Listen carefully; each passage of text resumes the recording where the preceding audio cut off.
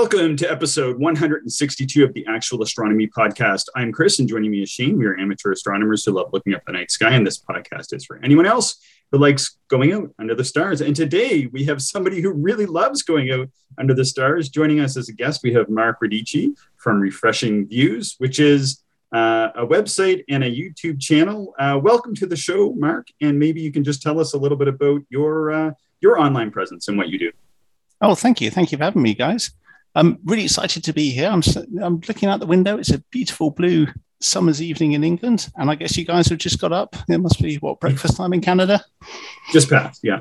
Yep. And it sounds like we have a similar weather day. It's blue skies and sunshine here too. Yeah, I've been fascinated because when I listen to your podcast, we think we have it bad in England.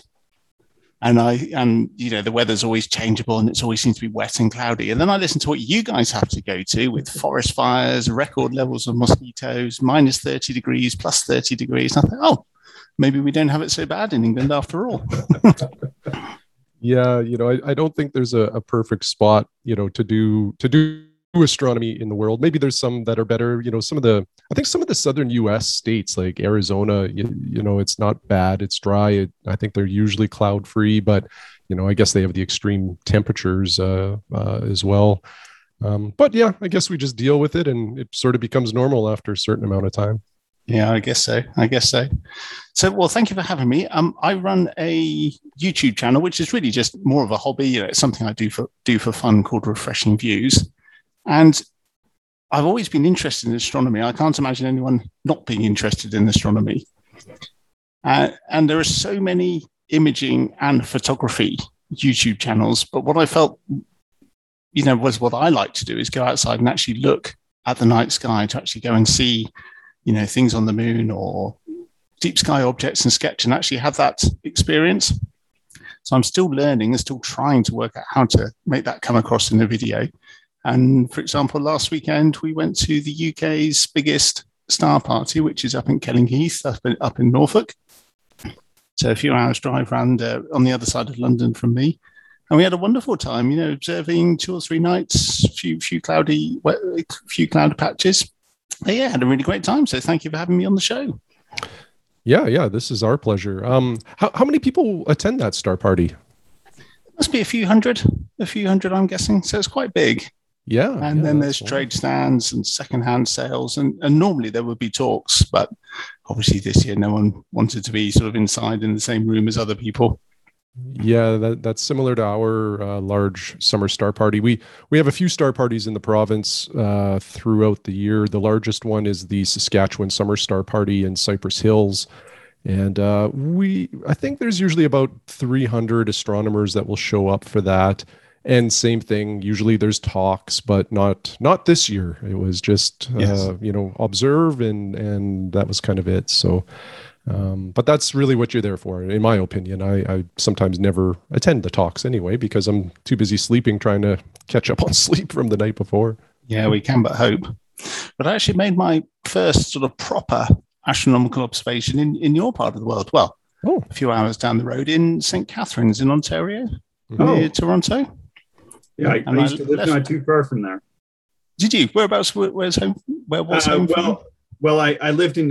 I'm from the East Coast, but I lived in the Kitchener-Waterloo area for a while, which is just about maybe an hour and a half north of St. Catharines. Yeah, so I worked at a boarding school. So I left school at 18 and didn't want to go to university, and so I went and got a job at a boarding school in St. Catharines in Ontario, and we had a talk from Terence Dickinson. The writer, and he came to the school and gave a talk, and he said, "This is going to be amazing." He said, "This is, astronomers wait for decades for bright comets to come around, and two came around at the same time. So we had Hyakutake in 1996, and then Hale-Bopp the following year, 1997. Yeah. So I borrowed a pair of binoculars and found the plough and worked out how to find these comets. And yeah, that's sort of really what kicked me off as a sort of an active observer." Oh, wow. That's cool. Yeah, I'm sort of the same. I started observing about then and actually listening to Terence Dickinson talk. And and he actually wrote a column in the, I think it was the Globe and Mail or the Chronicle Herald, something like that here.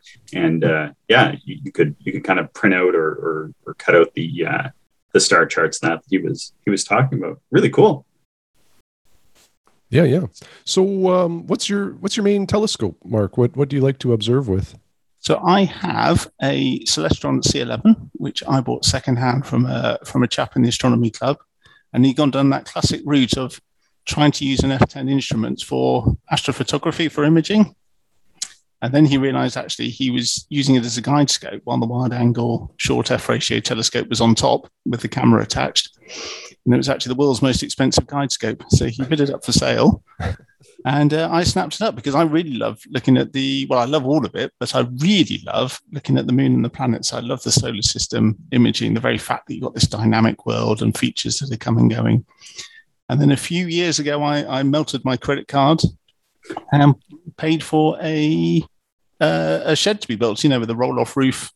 So in our old house, we modified, a couple of friends, we modified just an ordinary B&Q shed, just an ordinary home improvement shed. I made that into a roll-off roof. My wife took the kids away for the weekend, and so I booked them in, and she was absolutely furious when she got back. She said, "You've done what in the garden?" And there were 2 posts sticking out the ground. So we really enjoyed that, but I really love it because it's got the convenience. So when it's, it's a night that's a bit iffy, or it's a night that's, can you be bothered? And you think, well, I'll just pop outside for an hour or two. And you don't have, it takes me longer now to put my coat on and make a cup of tea than it does to set up. And then more importantly, when you're tired and you're ready to come back in, all you got to do is put the dust covers on, roll the roof back, and you're back inside 5 minutes later. None of this, put the tube into the garage, put the mount in, put the counterweights in, roll up the extension cable, put the chair and table away. It's just brilliant. It's heaven. I love it. What size is your roll-off observatory? Oh, crikey, I'm trying to think off the top of my head. I think it's 12 by 12 with a little warm room on the side. So yeah, we had a good plot of land that I cleared. Luckily, neither of us are into our gardening. So when we bought the house, there was a greenhouse there. So we gave that away to a friend. And then I converted the plot of land. And it's been a lifesaver because I don't know what it's been like in your part of the world, but certainly when we've had two or three lockdowns now over the last year, and we've got 2 children upstairs, homeschooling, trying to do their lessons online. My wife and I both trying to work. And so luckily I could use the warm room as my, work office while we were doing that. So it's been a bit of a lifesaver over the last year. Not that we knew that, of course, when we had it built. Yeah. Mm-hmm. How dark is it at your location there where you have your roll-off? Yeah, it's not too bad. I can't complain because we live in a village near Salisbury, which is not a big town anyway. But you still got neighbours' lights, and there's still street lights, and there's it's a big sort of army military training area on Salisbury Plain. That's where the army go and train. And so you still got all the towns and the garrisons and stuff. So it's better than living in the big city, I can imagine. But when I go to places like Kellingheath, or when we go up onto Salisbury Plain itself, that's where it's proper dark, and you get away from all the street lights. So no, you're probably going to laugh at me now, but I say it's not too bad. But you can see Coma Berenices, and you can see the beehive cluster, and it's pretty good. Yeah, so I say, well, it's not the best, and then people say, what? You can see the beehive cluster from your garden, Yeah, that's decent. That's kind of like the town I grew up in. Yeah, you can see those brighter. You can probably see like Andromeda, maybe naked eye, or that's not too bad. Yeah, so what do they call that? I don't know, green zone or something like that. I guess it would be on the sky rating. Mm-hmm. Yeah. So you can see the clouds in the Milky Way, like scutum cloud and stuff like that. Oh wow! Gee, so that is nice. Yeah, the Cygnus Lane. So, and when we used to live in the town, so we moved out here a few years ago. There literally was a street light behind a tree at the end of the garden that shone into the shed, and I bought some wooden boards and had them sticking up on poles, so just to try and block off the street lights. At least I had a little bit of shadow. I don't know if I've told this story on the podcast or not, but the house that my wife and I currently own, we prior to buying it, we probably looked at over 50 other houses, trying to find the right one. And we had a list of, must-haves and another list of deal breakers.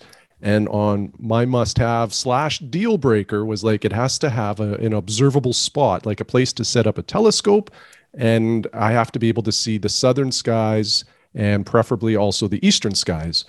And so like I say, we were looking at dozens of houses and we were very picky. We were not finding anything that met our criteria until we found the dream house. It was perfect. It had everything and then some, except to the south was a street light right at the end of the driveway. And I said, sorry, hon, we can't buy this house. And we're still married, so that's a good thing. And we found another house that met a lot of the criteria. But I can relate, having a spot in the yard to observe is important, and and you do what you have to. And especially in the city, nothing's perfect, but sometimes setting up a few light sort of blocks or shades really can improve the backyard observing too.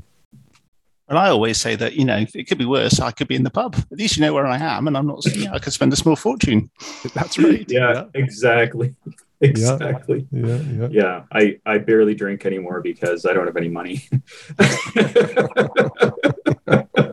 So they say, isn't it? Get your kids into astronomy, they won't have money for drinking drugs.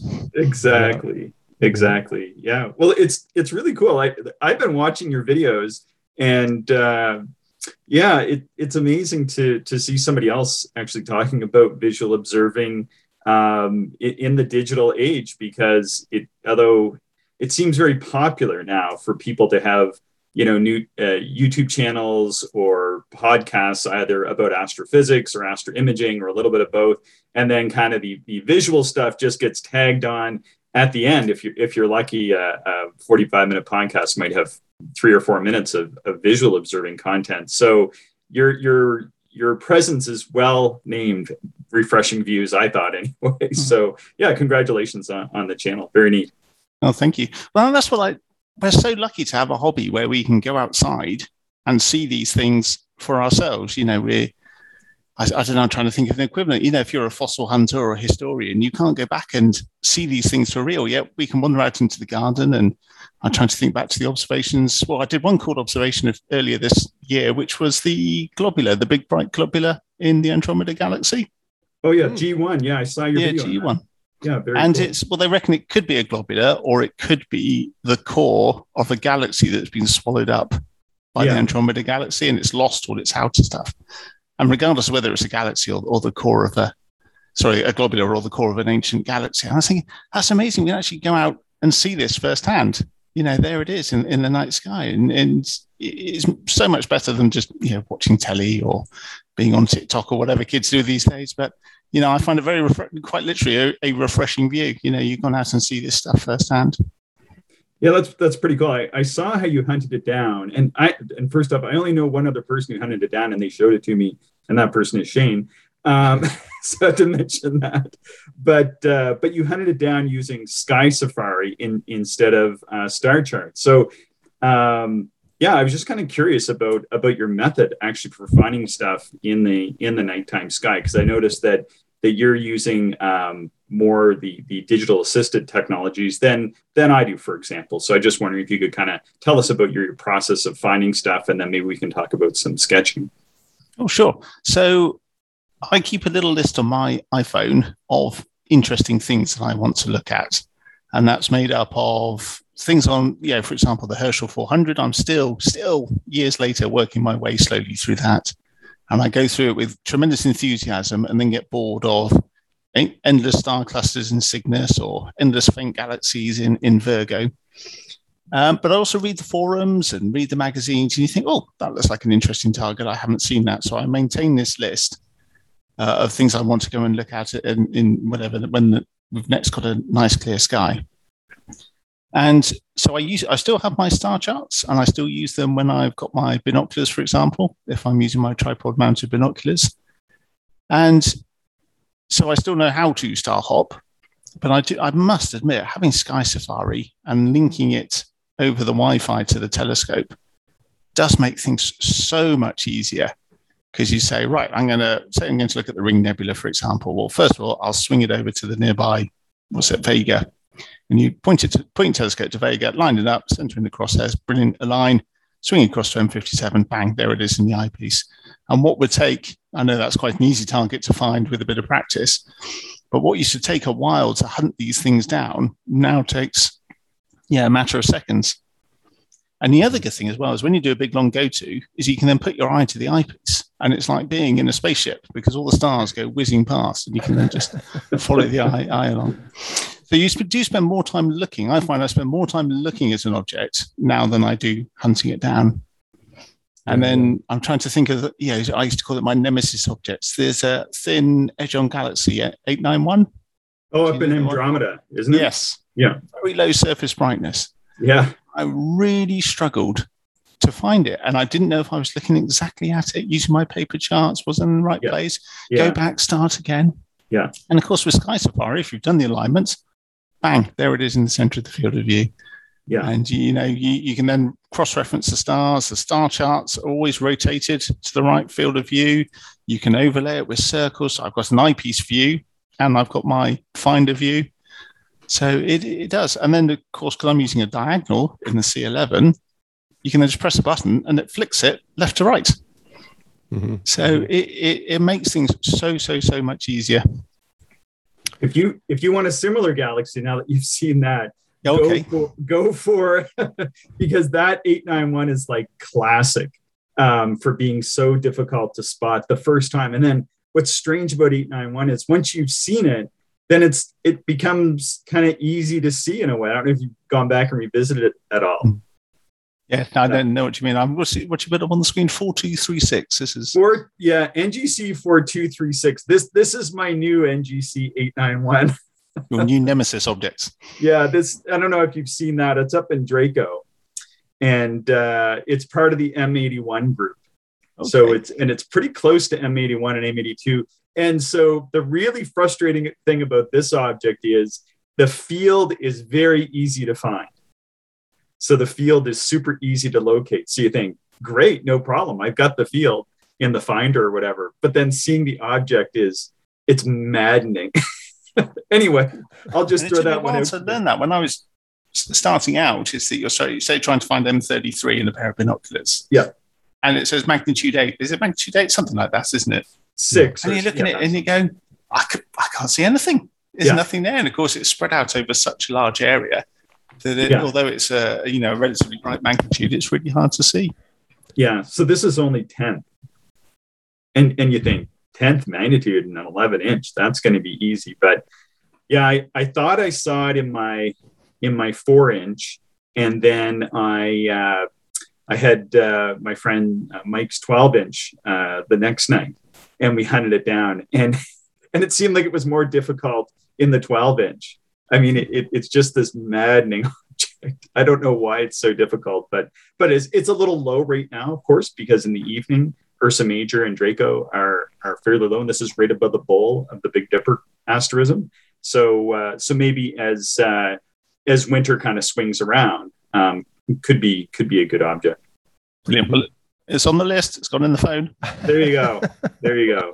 But I also, do you find it's, because I like to write things down and put things in my logbook, that I remember observing objects because, of the situation.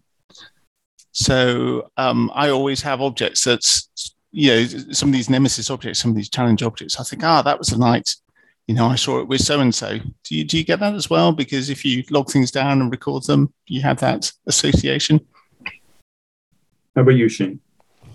Yeah. I like when it comes to logging, I don't do it enough, but if my memory isn't very good. So if I'm not logging and writing down objects, like your nemesis objects or just whatever my observing project might be, I do have a tendency to kind of forget if I've actually observed something or not and what it looked like. So, I do like to not sketch, but like I have a notepad with me typically at the eyepiece, and I do like to jot my notes down about what I saw with the object, as well as, eyepiece and any filters that may have been involved.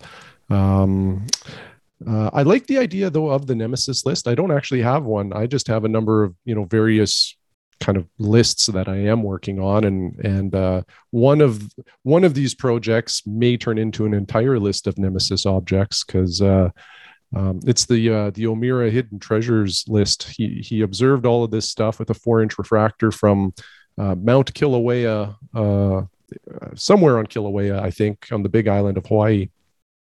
So a very dark place.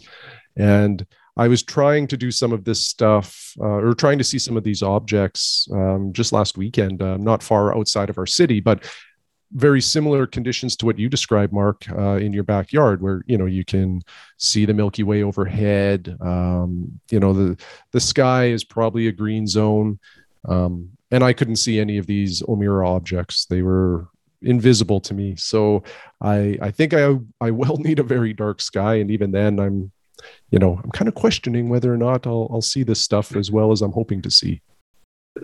Yeah, you obviously need a trip to Hawaii then. Well, if that's what I have to do, then I guess that's what I have to do. Yeah, you have no choice. Yeah, that's right. I've gone so a few years ago. Oh, sorry, Chris, go on. Oh, go ahead. Go for it. I was going to say, a few years ago, we had a trip to Tenerife. We had a club trip out to the observatory on Tenerife, up on the mountain. Oh, cool. And of course, we were a lot further south. I think it was 28 degrees north. So a whole load of southern stuff was suddenly nice and high up in the sky again.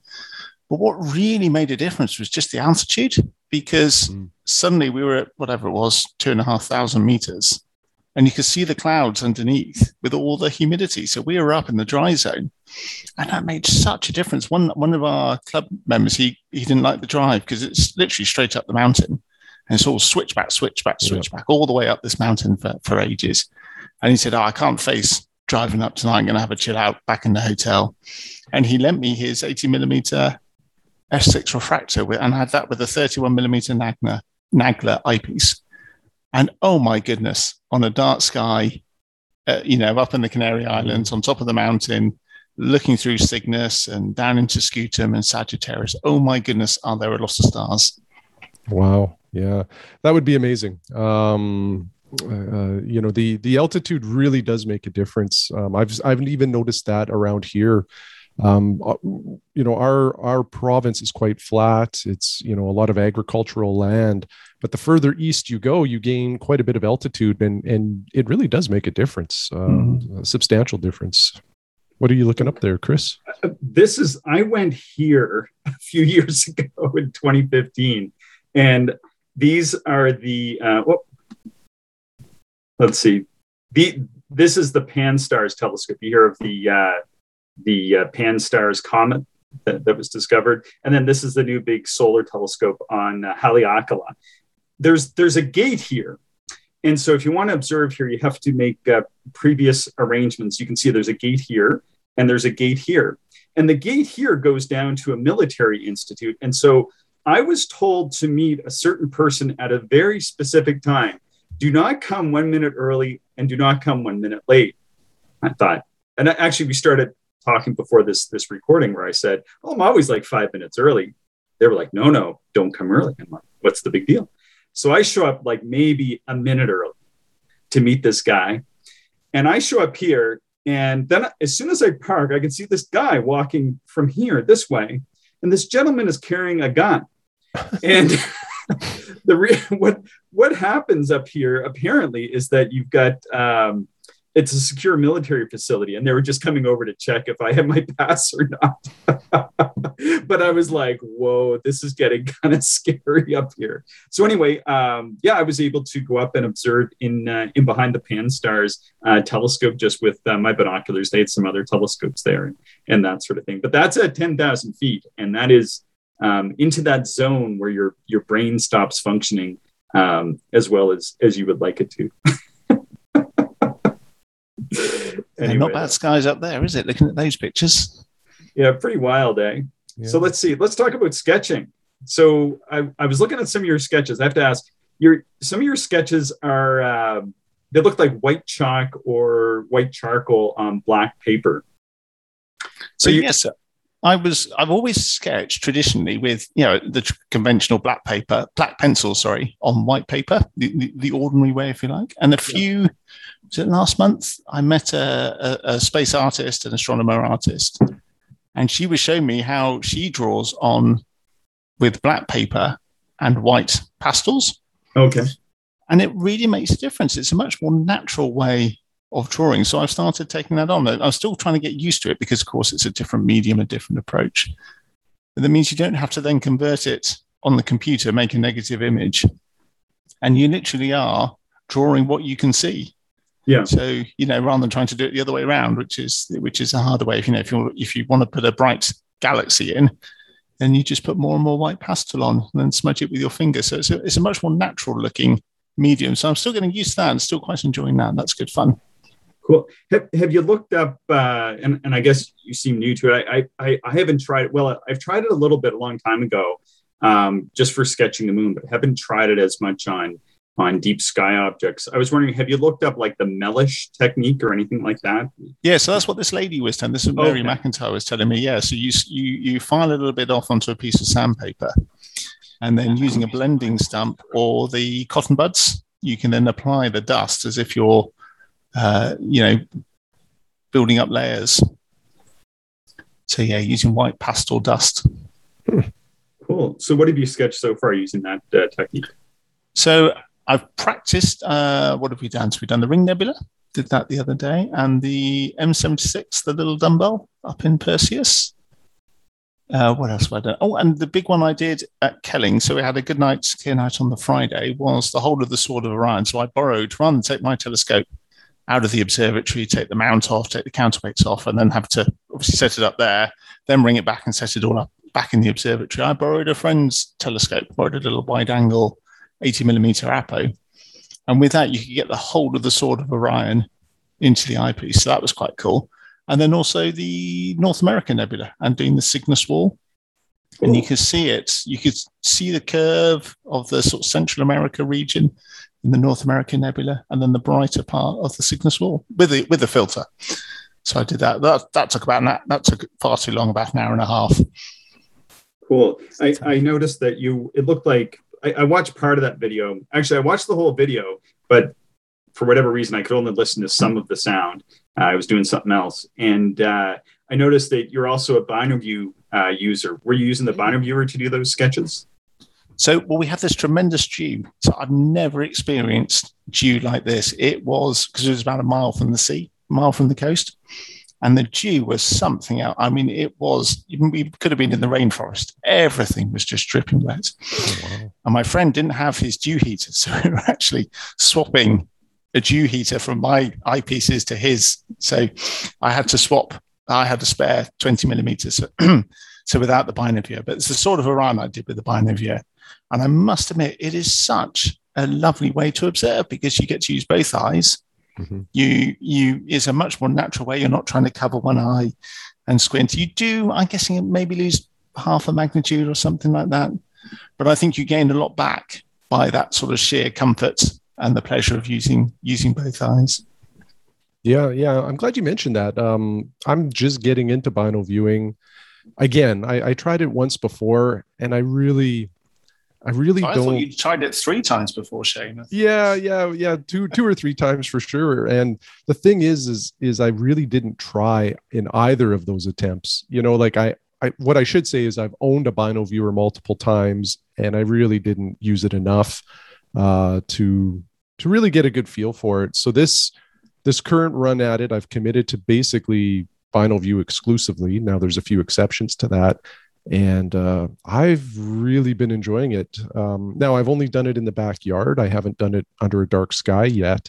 So that'll be the next test. But I tell you, in the backyard, it has extended the amount of time I do spend observing. Like, I don't think my sessions are any longer. It's just during that session, I'm observing almost 100% of it because the comfort level is so much better. Like, I don't have to take a break to like just give my eye a bit of a rest because you're squinting, the whole time. It's just a wonderful way to observe. And I think this might be the way I just proceed on a go forward basis, is primarily bino viewing. Yeah, I definitely find it less fatiguing. Yeah. And you have, what kind of bino viewers do you have? Because the ones you have, I think they don't, like, you don't need an optical corrector, like a magnifier or Barlow or anything like that, do you? Yeah, that's right. So if you look up, it's called a Techno Sky, a linear bino viewer. Yes. and I bought mine from Telescope Express in Germany. And you're right, because of course when you put your eyepiece in the focuser, it's where it needs to be. But then, of course, if you put the binaviewer in, your eyepiece is now whatever it is, 100 millimeters further away. So you'd put a corrector in to bring that up. Mm-hmm. So there it is. Where's the picture? Somewhere in there. But the beauty of these binoviewers is you don't need, therefore, that optical corrector to bring the eyepieces into focus. Now, is there any? I think I've read some reviews about these bino viewers. Is there any? Is it light cutoff, or is there vignetting that happens with these? I can't remember. So there's two shortcomings I've come up with so far, and the first one is that if you look at anything pretty bright, you do get a lot of reflections in there. Okay. So when I look at, say, Jupiter or Vega, you can see the reflections bouncing around inside the binoviewer. But it's like anything, with a bit of time, your eyes can look past it, but it's not very pleasing. But looking at a dimmer star field or a deep sky object, you don't get any reflections at all. And the other constraint you have is that it's exit pupil, if that's the right word. What do you call it? The diameter that the light comes into is only 17 mil. So you can only use, so I have two sets of eyepieces, the 90 millimeter panoptic, which get vignetted down from 68 degrees down to, I don't know, guessing about 50. Okay. So, but again, when you're looking with both eyes, of course, it feels much wider than that. Yes. And then when I've got a higher power version of 30 millimeter Naglers, but they aren't vignetted because they are less than 17 millimeters. Mm-hmm. It's not exit pupil. What's the word I'm looking for when you have the aperture that the light comes through? I can't remember what it's called now. Do you mean like the field stop diameter? Field stop, that's the one. Yes, field stop diameter is 17 mil. Yeah, I renewed my nerd card last week. So it's all still fresh. Well, you passed the test, Chris. That was there. We go. Yeah. I couldn't find your sketch on your site. I know it's fairly recent. It might not be up yet. I actually did the same sketch recently. There's my sketch of the North American Nebula from October 10th. So I had a question for you guys, and you obviously enjoy using smaller, more portable telescopes. So why? 'Cause I can't help but thinking, well, you must like very dim views then. I guess that's fair. accurate. That's a fair assessment. Yeah. Next topic. So I guess you're trading, if you've got the whole of the North American Nebula, you've obviously got a very wide field of view. Yeah. Yeah. So this is sort of a refined sketch. Actually, I sketched the whole star cloud, but then when I took it inside afterwards, it was sort of difficult. I couldn't figure out how to differentiate the glow from the star cloud and the glow from the nebula. So when this is sort of a final sketch. I'm not a very good artist or anything like that, but you kind of get the general shape. And I'm like, okay, I'm just going to put the North American Nebula into sort of my final sketch there. But what I'm going for anyway is two things. I'm going for really wide fields of view. I really like wide fields of view. I know you've got the Canon 15 by 50 IS binoculars, I think, which those are amazing. My friend Mike has those, and I steal those quite frequently. I've made tons of observations with them. I love those for wide field of view. And then Shane helped me put this little 50 millimeter telescope together for getting these super, super wide field of views. But I also have a Takahashi FC100, which is a 4-inch f7.4. And that telescope gives nice wide field of view as well. And it's super light. It's only 5.5 pounds the way I have it set up.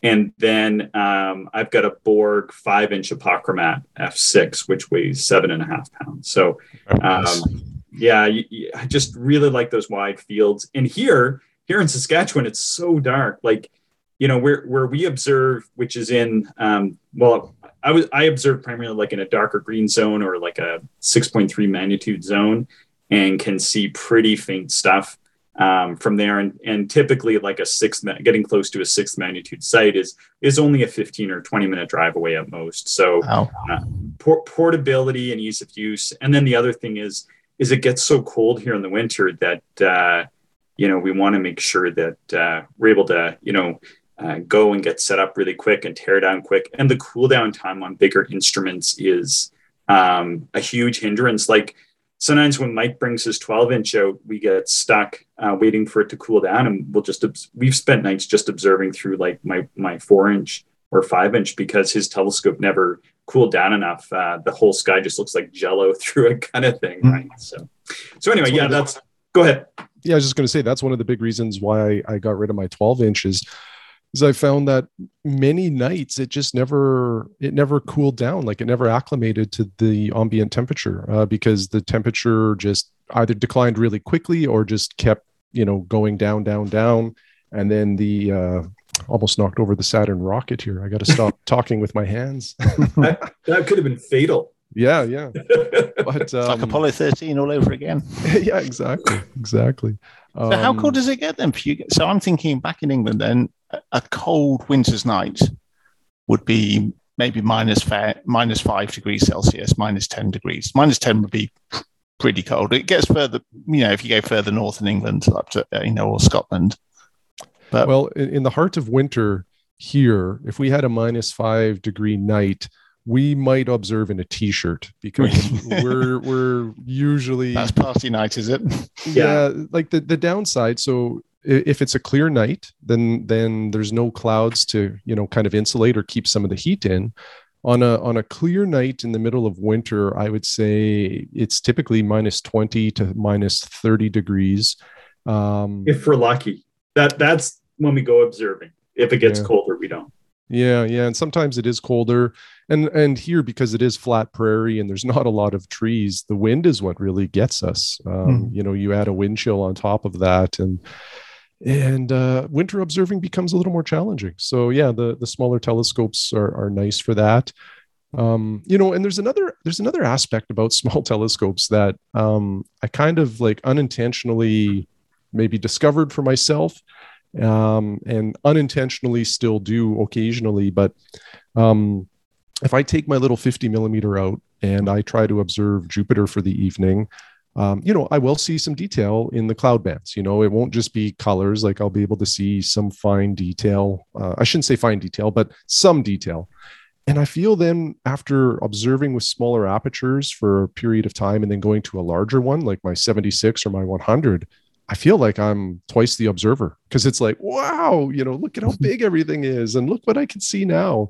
And I don't know if that actually does help with the observing skills or not, but I feel like it does sometimes. And, it definitely lets me appreciate the larger apertures, especially when, one of our friends like Mike or a few other folks that have bigger apertures, when they bring it out, I love looking through it. I do love aperture. I just like it when somebody else owns it and goes to all the trouble of hauling it and setting it up. The best big bulb is somebody else's, isn't it? It is. Exactly. Yeah. So I think there's almost, isn't it? Everyone says go for aperture, get the biggest aperture you can afford. Aperture is king. But certainly budget, the cost of it, and what I call that sort of ease of use, that logistics side, they're definitely the king makers.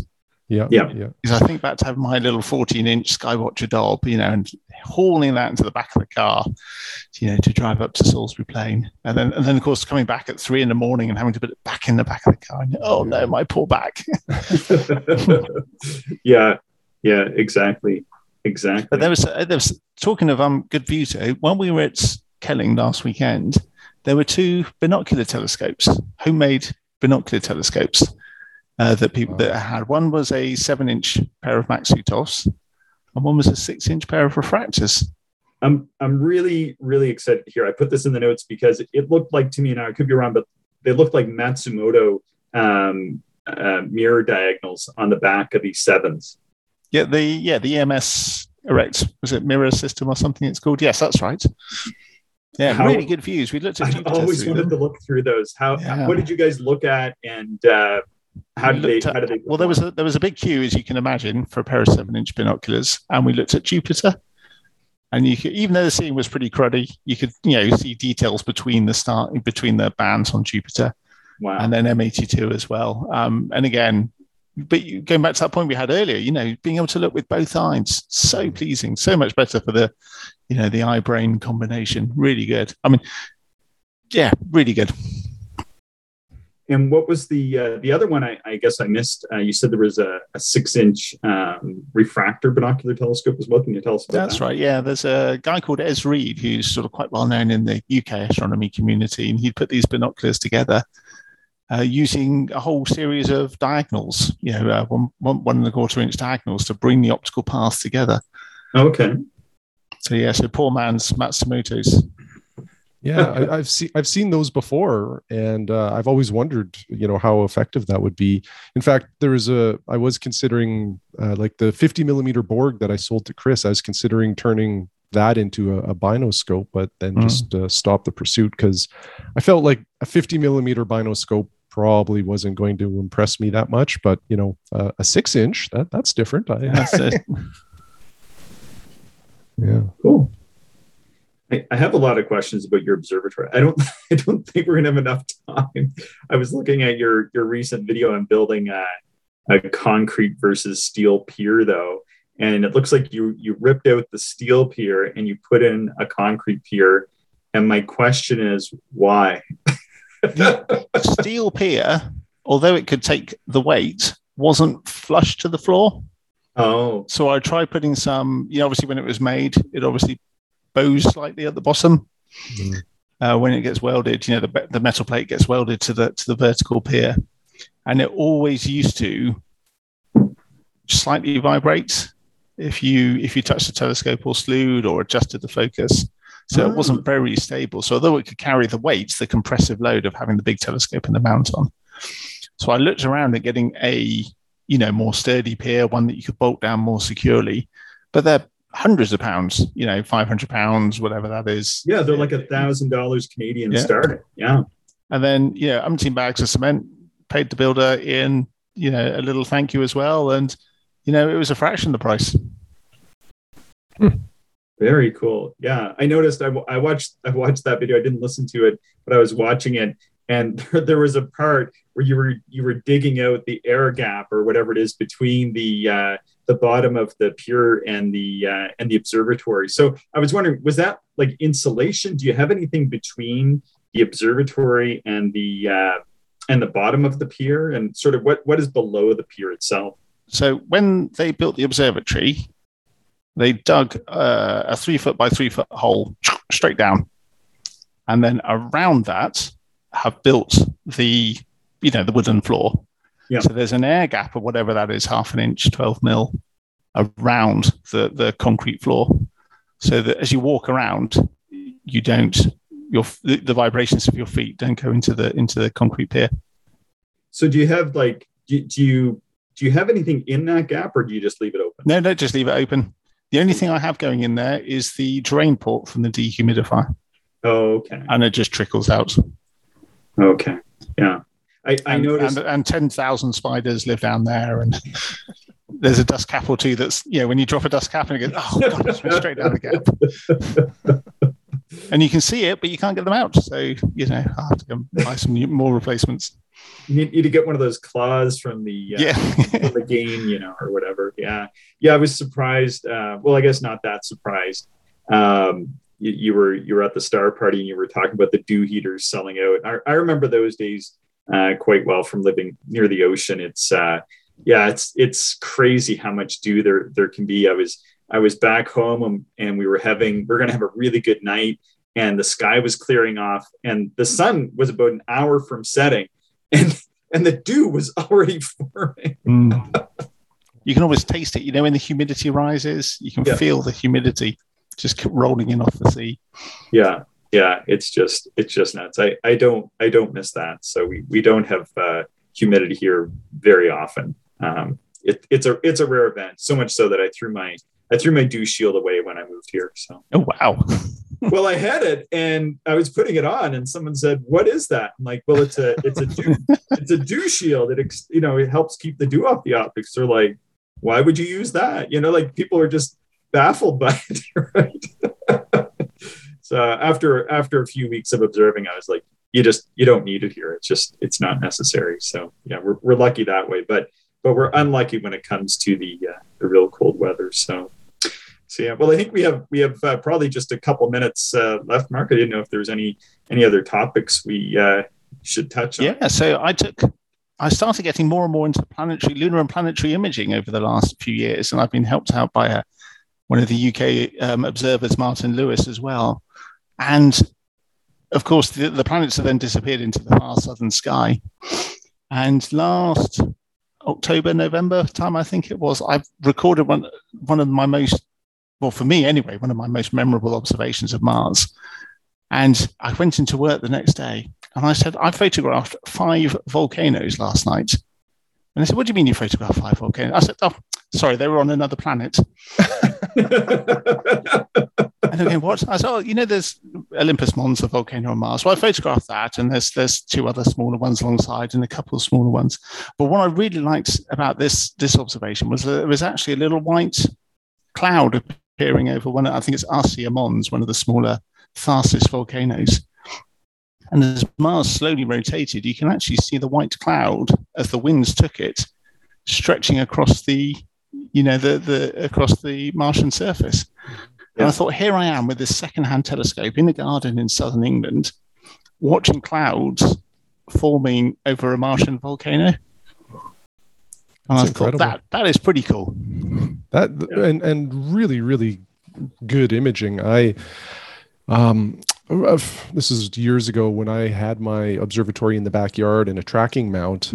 I was doing a little bit of imaging, and I briefly tried solar system imaging and quickly gave up because I just didn't have I don't think I had the right equipment necessarily, and certainly not enough knowledge to do it. So when I see images like this, I really appreciate how good this is, and the effort that goes into it is outstanding. So do you do video captures and then grab the better frames and stack them? Yes. Yeah. So you're relying, because the atmosphere is naturally turbulent. That's why all these professional astronomers spend so much money putting observatories on mountains and up into space. Mm-hmm. So what we're relying on is brief, random moments of clarity, of still air. And the video camera just records away how many 100 frames a second. And then you reject all the blurry ones and stack the sharp ones one on top of each other. And in that way, you can then process that up and reveal all the fine details inside. But you've rejected all the ones that have been blurred by the Earth's atmosphere. And I look online and you look at people who are, imaging down in the tropics, Australia and South Africa and the Philippines. And you think, God, Jupiter's just barely clearing the treetops here at the moment, whatever it is, 20-something degrees. Yeah. And we had one night in the summer this year where the air was just still. There was hardly any turbulence at all. And I thought, this is what people talk about when they say, this is good seeing. And you can actually see details inside the Great Red Spot and surface markings on Ganymede, on Jupiter's moons. And I thought, this is pretty cool. And yeah, you got the picture there, haven't you? So that's Ganymede where your mouse is now, and you can see there's surface markings on it. Yeah, you can see that. That's nuts. Isn't that amazing? This is with a second-hand telescope in the garden in England. Yeah. You've got the Great Red Spot, and you can see the little storm clouds inside the Great Red Spot. Yeah. And that black dot just above it, that's the shadow of Europa. Europa is actually in front of the disk of Jupiter. It's sort of hidden in the cloud belts. And then top left is Io. And Io reappeared from behind Jupiter. And I made a little time lapse of this as well. So I observed for about 2 or 3 hours, just recording 2-minute video, 2-minute video, 2-minute video, 2-minute video, processed them all down to single frames. And then you can play them back as a time lapse. And you can see Jupiter's clouds rotating. You see, Europa disappear as it passes over, then the shadow, then Ganymede comes in, and Io reappears from the back. And, this 3-hour video, or this 3-hour observation I reduced down, you've got real solar system dynamics happening in real time in front of the eyes. Incredible. Outstanding imagery. That's because I haven't sent you the bad ones though, Shane. That's the best one. That's the best one. The other ones I haven't really. Fair enough. Well, when I observe Jupiter and visually, and I take in as much as I can, What I like to do the next day is go to Chris Go. I think he observes out of the Philippines. He images Jupiter an awful lot and then posts it online. And oftentimes he'll have an image, of the night that I was out observing, assuming it was clear and he was able to get out. But, it's a really nice resource to kind of contrast or to compare what I saw with my eye to what was actually visible that night. But, and like Chris is well renowned for having really, really good image quality, and yours is right on par. Like there's no difference in my mind. Like your images are outstanding. Well, thank you. That's very kind. If I'm on the par with someone like Chris Go, I'll take that. Even half the success would be quite.